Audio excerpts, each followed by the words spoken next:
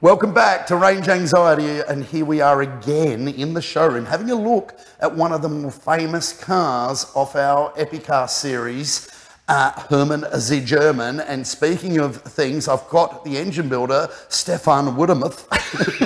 Right from Germany.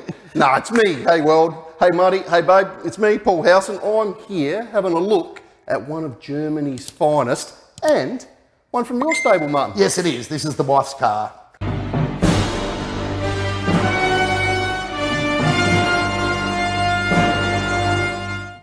Hence the big sticker on the back. Yeah, hence the big sticker on the back, and hence the fact that it's got to be, I mean, she obviously likes things that are noisy, smelly, and extremely thirsty.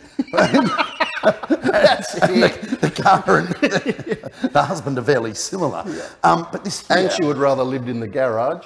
But never mind. But, well, at least I don't leak all over the floor. Oh. This does drop of the odd from time to time. did It's called mention that. character. This is a proper Stuttgart Bavarian Bogen machine. Yes, isn't it? It's a Monara. It is, isn't it? This is, well, because of the AMG badge, I'm guessing this is HSV. HSV for Mercedes. That's what it is, isn't it? Oh, yeah. And that's why I like them. I reckon they're cool. I reckon you've got a nice car. 6.2 litres, but everyone thinks it's a 6.3. Why is an AMG C63? First was a 6.2, then a 4.0. 5 litre now? 5.4? 4.0, Right. 6.2, 4.0. And what is the current C63, Paul? How big is it? Oh, they're calling that 4-cylinder. It's milk and juice. Comes in 2 litres. Yes. Yep. Nasty thing. But big kilowatts Oh, yeah, 500 or something. out of a 4-cylinder. 2 litre, but I mean 97% is done by the electric hybrid drive unit in it. Yeah. So it's got an electric high speed turbocharger that spins up for boost, lag, and it's got the tiny little battery with an electric motor, so that it's going to be, well, this is $1,100 a year to service if you go to the dealer. Imagine what that's going to be. And to me, it's lost its way a little bit. This, the last of the NA ones. Yeah. That hand-built by, who do we sort of come? Stefan Wudermuth. Yeah. Yeah, him. Good job, Stefan. 6.2 litre V8. It's kind of LS3 in there, isn't it? But why is it called a C63? And why do they continue to do that? The Germans are a very clever bunch, but counting maybe not real good with them. No, I don't know. I tell you why. There was a classic, I think, race car. Well, I only know the story loosely, but there was a classic 6.3 litre race car or a 63 series from the 50s that embodies everything that this car is. So when people think, it didn't matter what motor's in it, it's still called the 63, and it's because the 63 doesn't denote engine size, even though they put a point in the middle of it. Which, good on you. So it means nothing. No. Pretty much it means nothing. Yeah. Oh, well. You ever driven one of these? I have driven one of these. That's right, way back in the day. You were there. Yeah, and it was a very nice one. Yeah, I was... It was the CLK 63, wasn't it? CLS? CLS 63, yeah. CLS, yeah, the seats hugged me and the seat belt grabbed me and the limiter got tagged and... Sounds like something that goes on at Roxby. I thought it was magic. Oh, yeah, they're a good car. Very good it was car. incredible. Yeah, and that was not the 6.2 litre. That was the twin turbo version. He's just got off track again. You also drove the CLK 63. You just don't remember. Too many Men in Black seats with this motor. But this is the special version of the motor, because this is an edition 507, which means it's 507 horsepower or 375 kilowatts out of the box. And that's pretty cool. Pretty cool. Yeah. But to do that, they sprinkled in all of the leftover bits from the SLS program, which had forged pistons, a higher spec conrod. That's why it's such a rattly thing, because all 507s are, so you've got a forged piston motor, mate. A built-in engine oil leak. Oh, they leak, they smell, the cam tensioners rattle when you start them. They're actually quite an obnoxious thing. Everything you hate in a vehicle, really. It does.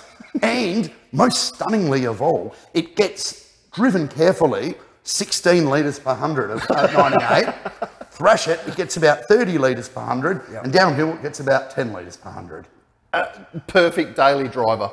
Hence why it's your wife's car, And I guess. yeah, so that's mainly why she drives the Wrangler a lot.